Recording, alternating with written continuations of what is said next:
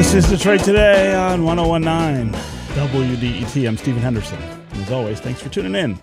As many students return to classrooms, there are still a significant number of kids that are going to be learning remotely in Michigan. This pandemic has forced families across the state to retool and figure out how to make school work in front of a computer screen. It's been easier for some families than for others. And like most things, Black and brown families are having an especially tough time with the adjustment because of the inequalities that exist in our culture and society. My next guest is a Detroit mother of two who founded a homeschool co-op to help families meet the needs of students who've moved to remote learning during the pandemic. And she's speaking out about the position Black families are put in as they try to adjust to the new reality of virtual school. I want to welcome Bernita Bradley, who is founder of Engaged Detroit, a homeschool co-op helping families meet those needs of students during remote learning, to our program. Bernita, welcome to Detroit Today.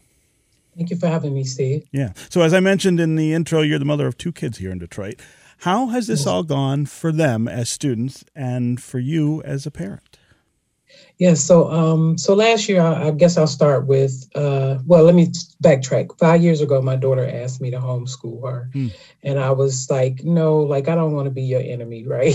Like, I just had this conception of, no, I could see us at the table, like, pulling hair, like, no, you do this, you do. And so I opted out.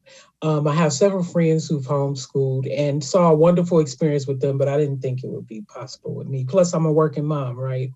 And so they were working moms too, but I just didn't conceive it. So last year, during when the pandemic first happened, between March and June, my daughter only had interactions with one teacher, just literally one teacher out of all her teachers. She had one interaction on Zoom with this teacher. That teacher remained consistent. The other ones were pretty much sending emails and sending packets of work and saying, hey, do this. And if you need help, show up at one of these office hours that I have through the week.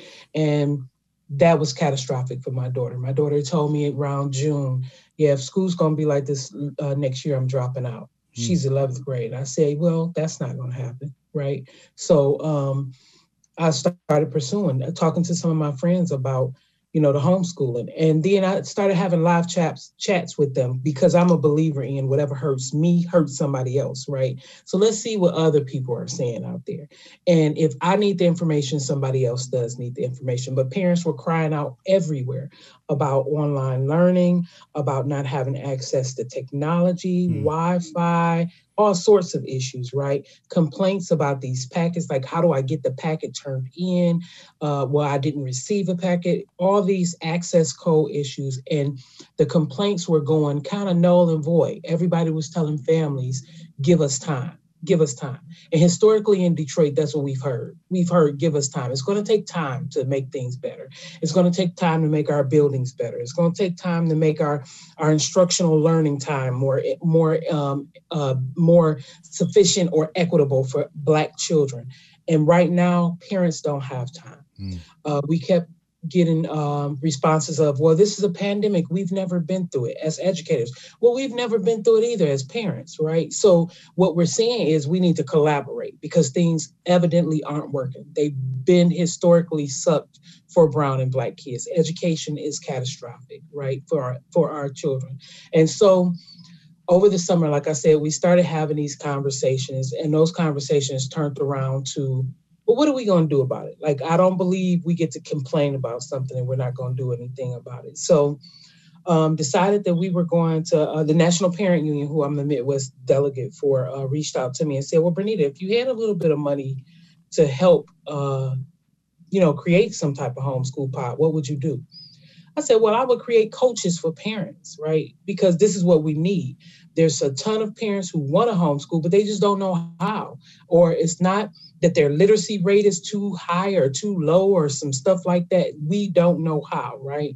And so that's what we did. We set up this homeschool co-op, sent out a bland Google invite to people who would like to be coached, and got Now, mind you, I could only take this cohort of probably about 12 parents. That was what the funding was for. We got together 3 coaches. So I know I'm talking really fast, but we had early childhood coach, middle school coach, early childhood to elementary, middle school, and a high school coach. And got these group of parents. We got about 30 responses in about a day. And it was no criteria, right? It was no like, oh, you have to meet these qualifications. You just had to be willing to homeschool. Now, the backside was we had parents who considered what we were doing virtual schooling as homeschooling, but that was the furthest thing from the truth. Like our coaches will tell you on any given day, this is not homeschooling. This is pandemic schooling, right? Wow. Like everybody was pandemic schooling, and so. Go ahead. Yeah. So I'm really curious about how the school district has responded to all of this, how the charter schools that many of our kids in Detroit are enrolled in have responded to this, and what you're seeing with the families who are involved in terms of how much better they're able to navigate all of this because of Engage Detroit. Yes, so most of the charter schools and DPSCD knows me. I'm an avid advocate for families, and I'm always like pushing back on them when anything happens.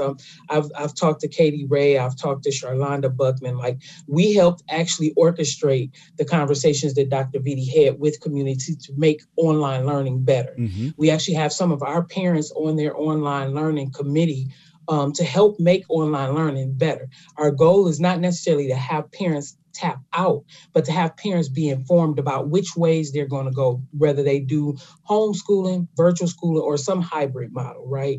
And so I'm always pushing back, letting Katie know, hey, you're going to lose parents here, or the charter schools know, hey, you're going to lose parents here, because it's not just a DPSCD issue. This is an all systemic issue in Detroit. Yes. So anyway, so what the families have seen is we've had some families who have started out just homeschooling like a couple of kids. They were like, well, I'll try some, but these older kids, I need them to be online. And they've literally transitioned most of their family over to full-time homeschooling. We also have some families who are saying, I just need this during the pandemic. Like that's all I need it for, right? And we're okay with that because it's ultimately the parent's choice. But the reality is parents are starting to see a love for learning. Like Stacey Young, for instance, who sends a photo to us on a Sunday morning saying, here's my Sunday morning with my 7-year-old who's bringing me a laptop saying, Mom, will you help me figure out these math problems? She's like, this never happened when they were in school. Like my kids I was pulling tooth and nail getting them prepared for school on Mondays. Or this son we've got pictures of young kids who's doing like recipes, but they look like mad scientists, like sitting there looking at the measurements and just like enjoying the process of calculating how many tablespoons or whatever, they're going to put it. And they are really expounding on their learning. The other side is that learning is everywhere. Like the biggest reason why we wanted coaches for parents was not for the kids, actually. It was because it takes us like a paradigm shift to rethink what school looks like. Because we've been systemically used to school has to be from 8 to 4, right? And so this is the part for the working families that we get out of the program of thinking school has to be this traditional model. School is every day, all day, intentionally in every situation that happens. If you're walking down the street and you see snowflakes coming, like we got a ton of it in Detroit right now, right? Mm-hmm. Like, how do you turn that into a science project for your child? How do you turn that into a storytelling experience about how when you were younger, snow was probably cleaner and you scooped it up and, made snow cones out of it, right? Or understand how snow is created and why we had so much fall in certain areas. How do you create these moments intentionally for kids? And that's what our coaching processes are doing. Yeah. And the families are really enjoying it. They are really enjoying it. Families are tapping out. We've had conversations. Our families have had conversations with DPSCD to even get an understanding of why families are tapping out. Mm. So we've got about a minute left. I want to talk about whether this is a change that you see holding even after the pandemic. Is this the kind of thing that will sort of go on even after we're back to quote unquote normal?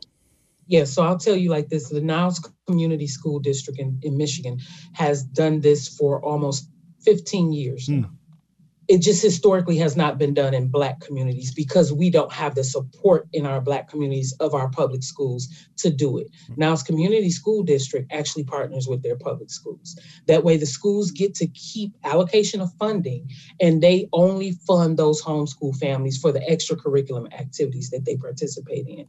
I presented that position to Dr. Vitti and to DPS that you need to partner with families, right? The reality is more families are tapping out.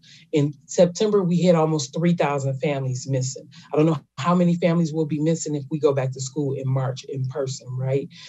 But my stance is I don't want families to just tap out either, because I want them to, if they decide not to go back to school, I want them to know how not to.